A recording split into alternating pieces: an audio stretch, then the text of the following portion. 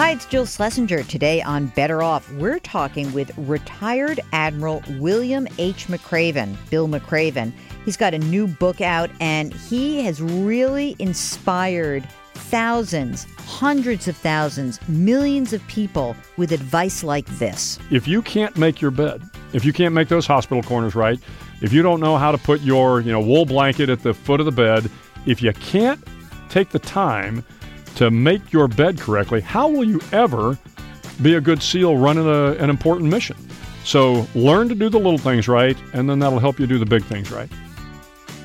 Welcome to the Better Off podcast, sponsored by Betterment, the smarter way to invest your money.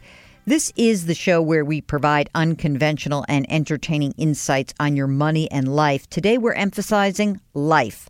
That's because we were so fortunate. Mark landed a phenomenal interview with retired Admiral William H. McRaven. Now, this is the guy who is the architect and the person who implemented the raid to capture Osama bin Laden. What a weird coincidence. He walks into the studio, and it was just hours after the U.S. had launched airstrikes against Syria. So we were able to talk to him about that. We talked to him about his career. But more importantly, we focused on the book that he's just written, Make Your Bed, Little Things That Can Change Your Life and Maybe the World.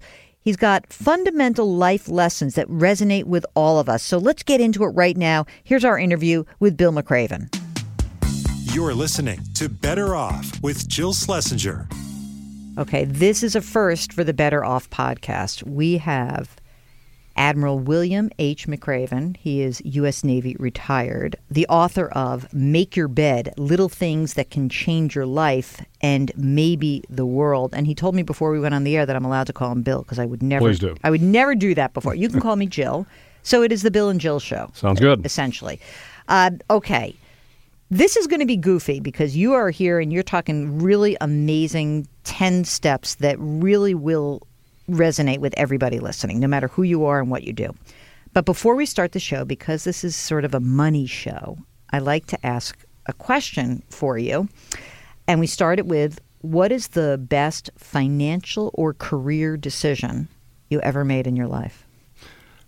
Marrying my wife. Nice. His wife is here, ladies and gentlemen. She's giving a thumbs up. And yeah, she was good. She kept you on the straight and narrow. She kept me on the straight and narrow. And, when you go through those rough moments in your life, it's great to have somebody like that to help you through them. So you were in the armed forces for 37 years. Right. And Navy SEAL, 4-star Admiral. How many of those are there? Not a lot. Yeah. I'm thinking a few. Not that many. Your final assignment was as commander of all U.S. Special Operations Forces, and you are now the chancellor of the University of Texas system, which is pretty amazing. Hook 'em horns. Hook 'em horns, and he just showed me how to do it correctly. Well, that's our flagship, but like that. The system has got 14 institutions, and they're all great. All right, you're talking to us today. We are recording this on the day after the evening when the United States launched airstrikes against Syria. And you were in a similar situation, say, with President Obama. Sure. Describe just a little bit about having to present the president with options. Will he then say, Bill, what do you think? Or do you immediately say, here are your 5 options, this is what I think you should do? No. At least with President Obama, and I have not met President Trump, so I can't speak to President Trump. But I'm sure the process is pretty much the same. The military leaders will come in and they will provide options.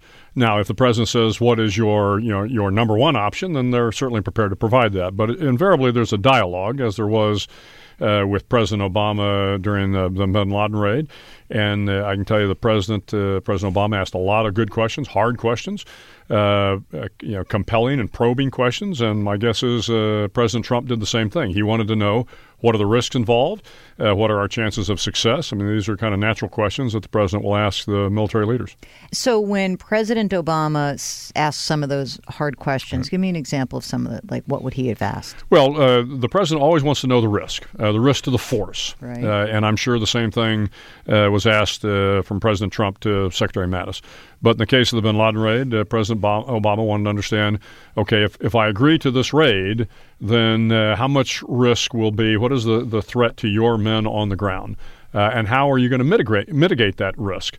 And so this is part of the plan that any military commander has to bring to a president is, force protection, get the mission done, make sure you're protecting the force as best you can, explain the risks to the President of the United States. Is there ever a time where the president asked you a question and it made you rethink your position?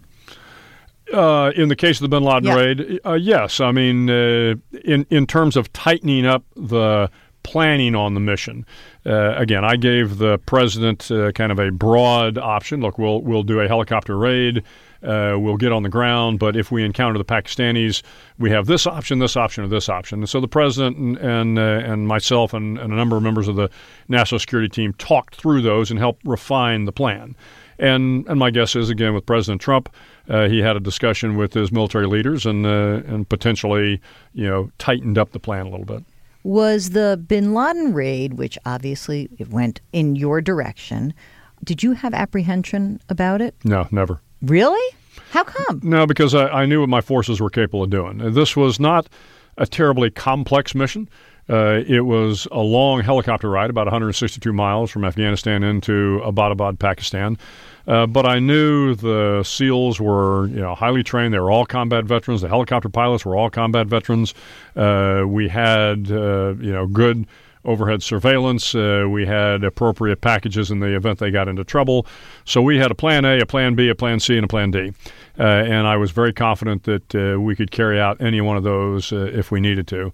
So no, I wasn't. Again, you're always worried about the safety of your troops. They're your men in this case, and I wanted them all to come back safely. But we also wanted to accomplish the mission. I was confident we could do both. And you did it. And we were fortunate we did it. The guys did it.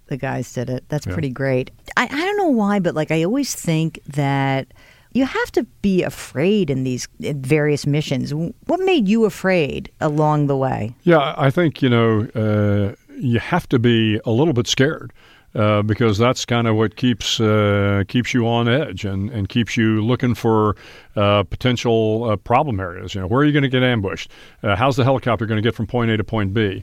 If you're not scared going into these missions, then you probably haven't been on them before. You ought to have a little bit of heightened sense of anxiety, and I think every operator does. But the flip side of that is you're very well trained. And you recognize that your training and the support you have from the other members of your team or the military are going to be there to help you out. So, whatever that apprehension is, I think, again, you can reduce some of that concern by realizing you've got great teammates. So now to kind of shift gears. In 2014, you're delivering a commencement speech at the University of Texas, right? Right. And first of all, how did that come about? Who asked you to do that? Well, the president of the university, Bill Powers, asked me to come do the commencement speech at my alma mater, the University of Texas at Austin, and I was thrilled to have the opportunity to do it.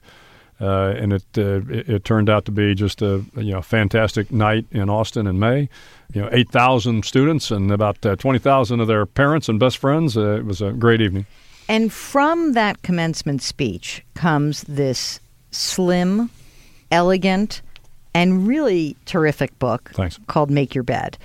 Let's start with why you wanted to turn. First of all, by the way, everyone go and check out the speech. But what made you want to turn into a book? Every day, literally every single day since the speech, Saturdays and Sundays included, somebody comes up to me and says, I make my bed. Or, I don't ring the bell. Or I don't back down from the sharks. But after they tell me that, then they always ask me, what was it that inspired you? Tell me about your experience as a sugar cookie. Tell me about how you didn't back down. Or who were the people that inspired you? And, for several years, I was just busy, didn't have time to do it, and finally had an opportunity to. It's a small gift book, but I think it has broad appeal.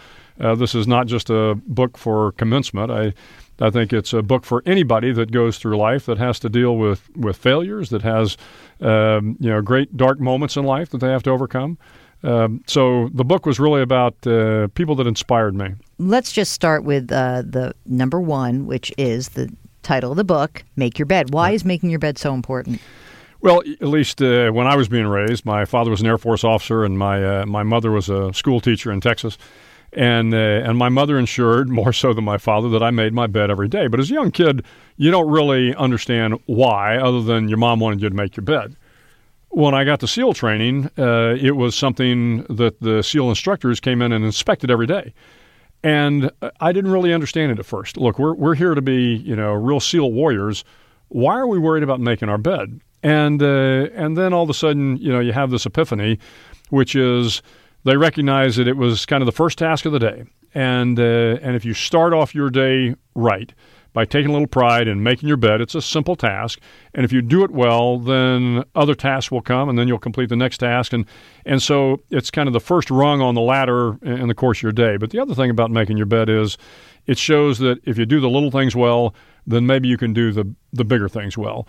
And the SEAL instructors would make sure if you can't make your bed, if you can't make those hospital corners right, if you don't know how to put your wool blanket at the foot of the bed, if you can't take the time to make your bed correctly, how will you ever be a good SEAL running an important mission? So learn to do the little things right, and then that'll help you do the big things right. So one of the other pieces of this, and as you go through and you give the little things that can change your life, you do talk about making sure that you have good teammates, right, and find someone to help you paddle. So in the book also you give some great examples in your own life, but I'm just wondering, like, in your not just career but in your life, talk a little bit about the reliance on others, that team-based approach, because I do feel a tiny bit like sometimes that's lost in this current culture where everyone's sort of sitting alone at a screen, feeling disconnected. How do those connections really foster success?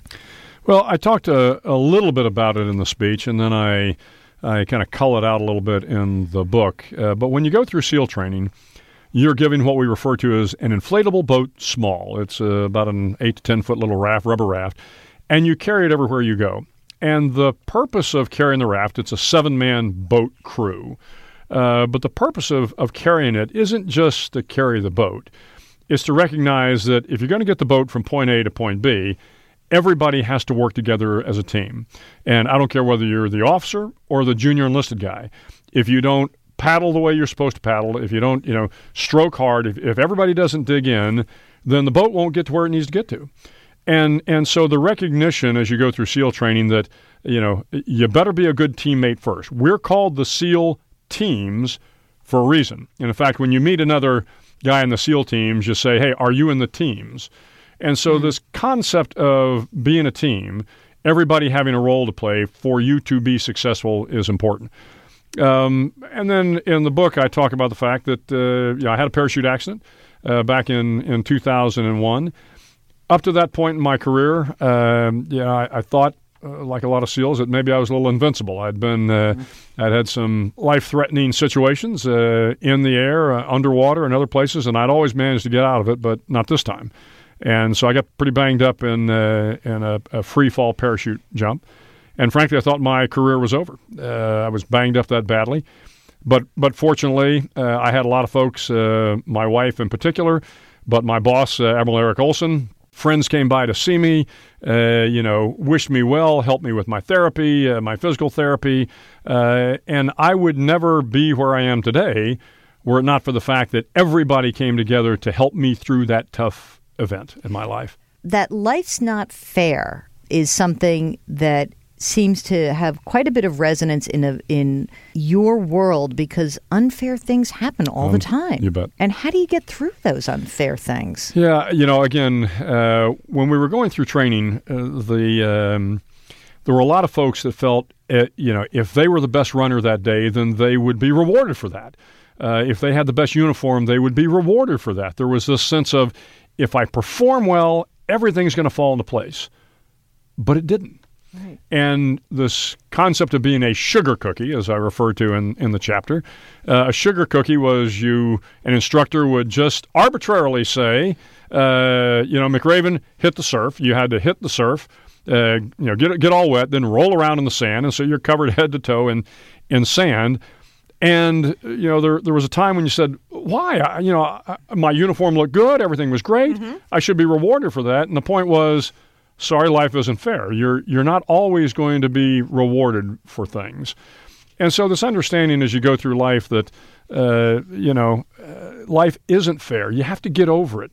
And you can't spend your time, blaming your parents or blaming your circumstances or blaming your bosses.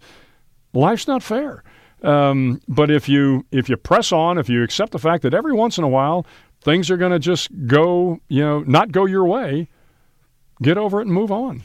Does that mean, though, as a boss, because you're a boss of a lot of people, when somewhat bad things, are you hardened to that? In other words, I don't know, I'm feeling like in the military, that's a lesson. Like, of course you have to move on. Like, we have a mission here. But in an organization, like, I'm working at CBS and like, a story gets killed. Life's not fair. Move on. And, you've just spent hours and hours doing this. And it is true. But do you get to sit on your pity pot for like 5 minutes?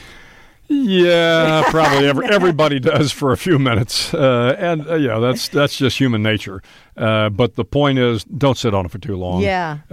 Like I said, sometimes you bust your tail and things just don't work out well. This is Better Off with Jill Schlesinger. We'll get back to my interview with Bill McRaven in just a minute. That struck me what he just said. Sometimes you bust your tail and it just doesn't turn out so well. And sometimes we are our own worst enemies. Sometimes we create self-inflicted wounds with our own plans. And maybe that's what you're doing with your money right now. Maybe you're trying to manage your money. Maybe you're trying to outsmart the market. Maybe you're trying to time the market. Maybe you're not putting enough money away for retirement. So many things that are driving you nutty. What can you do? Well, our sponsor, Betterment, believes that they've got the answer. Betterment has technology that helps you plan for the future and manage your investments intelligently with special attention paid to lowering fees and minimizing taxes. And Betterment does a lot of the things that maybe you wouldn't do for yourself. They've got a globally diversified portfolio. They'll automatically rebalance. There are tax-efficient features for your non-retirement accounts, award-winning customer service, and by the way, yes, a fiduciary. How important in light of the fact that the fiduciary rule was supposed to go into effect on April 10th, and now it hasn't. So you're working with a company that can put your best interest at heart. For those of you who may have more complex finances or just want someone to talk to, Betterment offers 2 additional service plans that give you access to a team of CFP professionals and licensed financial experts. I love that CFP designation. I'm one myself. Mark's studying for his. You don't have to waste your time in money planning for the future. Sign up through our podcast link and you can get 1 month managed for free. Visit betterment.com/betteroff for the offer and more information. And now back to my interview with Bill McRaven. Can you talk a little bit about failure? Because I never associate military and failure as, how you come through that. Because I feel like sometimes failure can result in the loss of life and injury. Right. And so how do you come on the other side of that? That's a much more difficult thing than saying, life's unfair. Failure is big deal.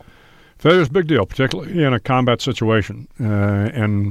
Fortunately, by the time I was in combat after 9/11, I was a pretty seasoned SEAL officer. I'd been in about 26 years, and I'd had a number of failures, not combat related, but a number of failures in my career.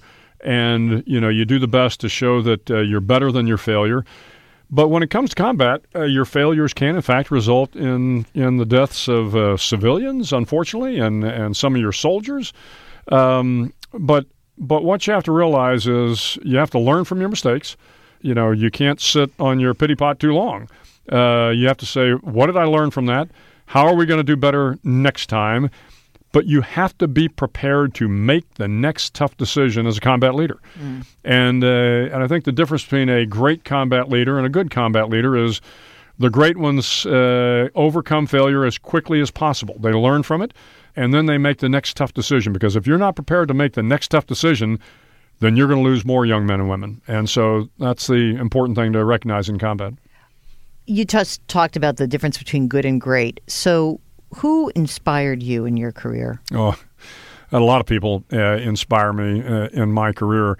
But I will tell you, invariably, probably not who people think. The kids that inspired me were the the young soldiers, sailors, airmen, and Marines I met, the ones that had families with kids, and you'd watch these young soldiers go overseas and come back, and then 8 months later they're back overseas again, and they do it year after year after year, and the wife stays at home and takes care of the kids, or the husband stays at home in some cases and takes care of the kids as the wife is forward.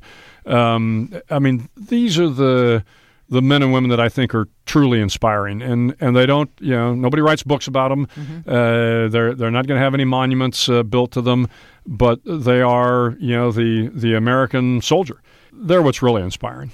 You talk about rising to the occasion, and I feel like you're in this dangerous place, and you're trained in a certain way. You are going to rise to the occasion, but how do civilians rise to the occasion in your lives? How do you see that playing out? Yeah, sometimes I think it's just something deep, deep inside that comes up when a dark moment occurs.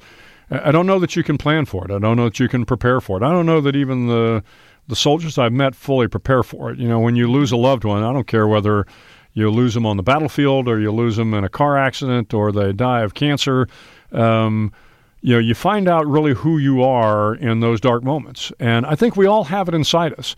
And the point of the book is, you don't have to be a superhero to rise to the occasion.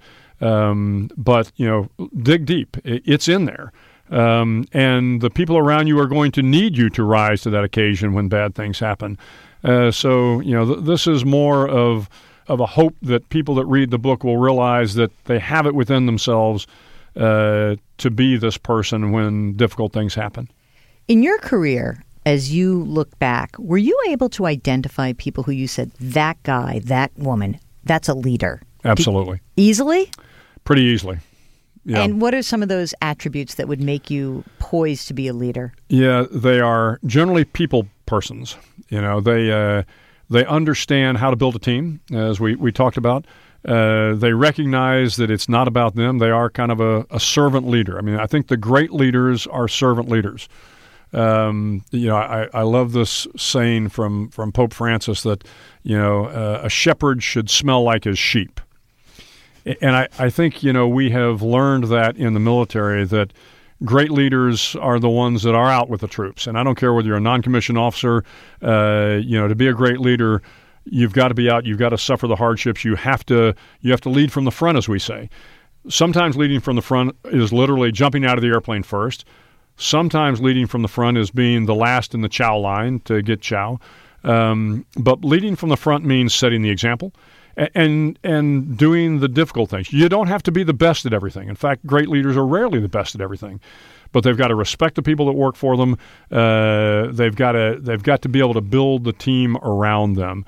And you can see that pretty quickly. There are some folks that are a little too full of themselves, that think they always have the right plan, that they're the smartest man or woman in the room. Those people you have to be a little bit careful of. Now, every once in a while they turn out to be great leaders as well, but I tell you, more times than not, it's that man or woman who knows how to build a team, who is the servant leader, who respects the people that work for them, and who sets the example and does things that are moral, legal, and ethical. When you look at, say, corporate America now, and you maybe read stories in the papers about this CEO does this or right, this malfeasance of that, I can only imagine that somebody like you, a true leader who's selfless in many ways, that really must pain you in some ways to read stories or hear things like that. Well, we're not perfect in the military. Trust me, we have officers and enlisted men and women that don't always do the right thing. But I think as an organization, we work hard to instill the right values in people. And I think most of the men and women I've worked with in the military adhere to those values. But, again, I have one litmus test for every decision we make. And as I said, you have to do things that are moral, legal, and ethical. And if your decision, passes that litmus test, then it's probably a good decision. And most leaders know when things aren't moral, legal, or ethical. It's not always easy to be good, though. The circumstances that swirl around you sometimes, nobody's perfect. And again, we're going to make mistakes. And sometimes, as hard as you try to be moral, legal, and ethical, it doesn't work out. And we talk about your integrity being the most important thing, but frankly, you're the only one that can lose your integrity, and it happens sometimes. Again, that's a time when you just have to say, "Look, I made a mistake. I'm going to figure out how to do better next time and move on." Now that you are out of the military and in academia, which is a whole nother universe. I love it. It is. Really? Absolutely. Yeah, these people whining, I didn't get enough money to do my thing. No. I want tenure. Come on. How has the transition been? Transition's been great. I'm used to running a large organization. So in my role as the chancellor of the University of Texas System, I'm the CEO over these 14 institutions. And we have 8 academic institutions and then 6 health-related institutions. And we've got 6 medical schools. But I got to tell you, the best thing about the job is looking at these, first in family to go to college. We have a large Hispanic population in Texas and down at UT Rio Grande Valley and University of Texas El Paso and UT San Antonio. You see these kids that are the first in their family ever to go to school. And you realize they have just changed the entire trajectory of their family forever. Because, what statistics show is if you go to college, chances are very high your kids are going to go to college and their kids are going to go to college. And everything about going to college, frankly, makes you a better person. Statistically speaking, not only do you make more money, but you're less likely to be racist and bigoted, and you're going to be healthier. Everything about spending time on a college campus is actually good for human beings. So the fact that you can bring a young man or woman in, put them in college, and then I've seen these that are first in their family to go to medical school, and let me tell you, there's nothing more inspiring. And when it comes to the faculty, the faculty are often maligned. I got to tell you, I love the faculty. They are bright. They are committed to their students. Anybody that thinks that the faculty kind of, sit around and just whine about tenure hadn't been around the faculty I've been around. These are remarkable men and women that are working hard because they want to see their students perform. They want to see their students get out of school on time, get a job, be successful. That's why they came into to the life of being a faculty member. Last question. At the beginning of the show, you said the best career, money, probably life decision was marrying your wife. Absolutely. All right, what was the worst? Well, I don't know. I think you'd have to string them together. Give me one. When we got to California very early on, married couple, and somebody said, "Hey, you need to invest in California real estate." Well, we'd come from Texas. I remember my parents in 1967 paid $33,000 for their home in Texas, and it was a nice little ranch. I get to Coronado, California, and I remember a chief petty officer who on the sideline was a real estate broker, and he said, "Ensign, you need to buy this house." And, of course, it was a small home in Coronado. And he said, it's going to cost $55,000. And I said, "Are you out of your mind?" That house is now worth about $2.5 million. Well, I feel like that is actually one of the most popular responses to that question. People say it's the real estate I didn't buy. William H. McRaven, also known as Bill, right. Thank you so much for joining us. It's been terrific and really eye-opening. And good luck. Make your bed. Little things that can change your life and maybe the world. Hey, this is what I would do if I were you. I would go buy about 20 of these books and give them all out as graduation gifts because it's that good and it is terrific. And you know what I'm going to make him do? I'm going to make him sign the book for me. I've never done that yet, but I'm going to make him do it. I'm looking at your wife and she's laughing at me. Thanks again. Thanks very much. You're listening to Better Off with Jill Schlesinger. Okay, it's time for our favorite part of the Better Off podcast. It is the Caller of the Week. Today, we're going to talk to Meg, who's on the line from California. Hi, Meg. Welcome to Better Off. What can I do for you? Hey, Jill. Thanks for having me on the show today. I am calling you because I have always had a dream of being a freelance writer and living the expat lifestyle, and I think it's time to start living the dream in the next 6 months or so. Yes, and I love these. I love these so much because, first of all, I'm a voyeur. That's, by the way, half the reason why I love these calls so much. I like to get inside your life. So a freelance writer, have you been a writer previously, or is this something brand new? Are you like an engineer and you're like, no, I just want to write? I definitely use writing a lot in my career, and I'm a strong writer, but this will definitely be my first time writing exclusively for income. Fabulous. Okay, so tell me a little bit about yourself right now? Are you coupled? Are you single? What's going on for you? I'm single, and probably as part of the transition, I anticipate moving in with my significant other, in part to, reduce my costs during that transition. But when you say, expat freelance, right? You mean move in here in the States or move in somewhere else? Move in here in the States initially, but definitely with an eye toward traveling internationally once I get my feet under me. Fantastic. How old are you? I'm 32. Oh, my God. This is the time to do it, baby. No kids. Do you have any dogs? I mean, is this going to be okay? Nope. All right. Okay. So how about telling me a little bit about the money you have saved? Because you sound like you've been working for, 10 or 12 years. So what have you done in terms of savings so far? So I've actually only been working for a few years. I spent quite a bit of time in grad school, but my current position is relatively lucrative for my field, and I've been really focused on saving. Mm-hmm. So I have about $100,000 in various accounts. I max out my traditional 403B through work, so I have about $50,000 there. I'm actually a big Betterment user, and so I have a safety net of about $12,000 with them, and then a Roth IRA maxed out in 2016, and it'll be maxed out relatively soon for 2017. Great. $12,000 you said was sort of like your safety net emergency reserve, right? Yes. Okay, got it. And then I have about $27,000 in stocks and mutual funds. Okay. When you look at your expenses going forward, shacking up with the honey, that will save you some money. But what do you think you have to have available to you on a monthly basis to support yourself? I figure about $1,000 a month living with him to support myself. Okay. And in your mind, I know that this is a new thing, but do you think you can earn that much, or what's your sense?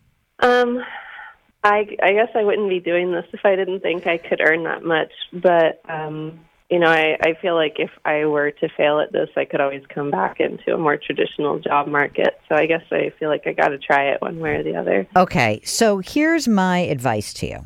I think that when people make these kinds of decisions, it's great that you're calling first, because there's a little bit of prep that I think is really important. And that is that, for all intents and purposes, I would like you to have not just the $12,000 you have in that safety net right now. I'd like that to be 12 plus another 12, meaning your $12,000 for a safety net, but then another $12,000 to put a year of your expenses away. Now, the lucky thing for you, you have it. You said you had $27,000 in stocks, right? Just in a basic account with some stuff in it. What is the nature of those holdings? Do you have one big stock? Is it company stock? What's in there? So it's managed by Betterment, and frankly, I haven't dug down in to see exactly what they use. But it's just a kind of a long-term investment account. One of the things that I would suggest is that I would have some of that money freed up. And here's the good news. Let's say that you do this year, 2017, right? Mm-hmm. Well, if you're going to sell some of those assets and they're going to be a gain, your tax bracket's going down big time this year. Right. So this is the year to do it. So what I would like you to do is to check out what exactly you have in your non-retirement account, and then determine if you can cherry pick some of these assets. Maybe you have some winners, you have some losers, but I would prefer that in addition to the $12,000 that you already have in your safety net, that you put away 1 year of your living expenses and add it to that safety net. I hope you don't need it. I hope you call me back and say, that was the worst thing you ever told me to do because the market kept going up and I shouldn't have done that. I hope that's what happens. I hope you make $5,000 a month being a freelance writer. But just in case, I think it's good to have a little bit of extra kish on the side. Okay? Great. Thank you so much, Jill. You are not crazy to do this, by the way, and I applaud you. It takes a lot of guts to do it. So if not now, when? Good luck. And Meg, give us a call back and send us your writing. Tell us where we can read you. We'll help hype you up, okay? Absolutely. Thanks again, Jill. Take care. Thanks so much to Admiral McRaven for coming on the program. Boy, he was fantastic. Go check out his entire University of Texas speech. It was inspiring. Don't forget, there's a new episode of the Better Off podcast every Thursday. You can subscribe via iTunes or wherever you get your podcasts. If you have any questions or suggestions, you can find me on Twitter. My handle is @JillOnMoney. That's @JillOnMoney. Just use the hashtag BetterOff. You can also reach me via email. AskJill@BetterOffPodcast.com. That's AskJill@BetterOffPodcast.com. And if you wouldn't mind, please leave us a review or a rating in iTunes. It really will help us out. Better Off is sponsored by Betterment. Our music is composed by Joel Goodman. Mark Talercio produces. I'm Jill Schlesinger. See you next week.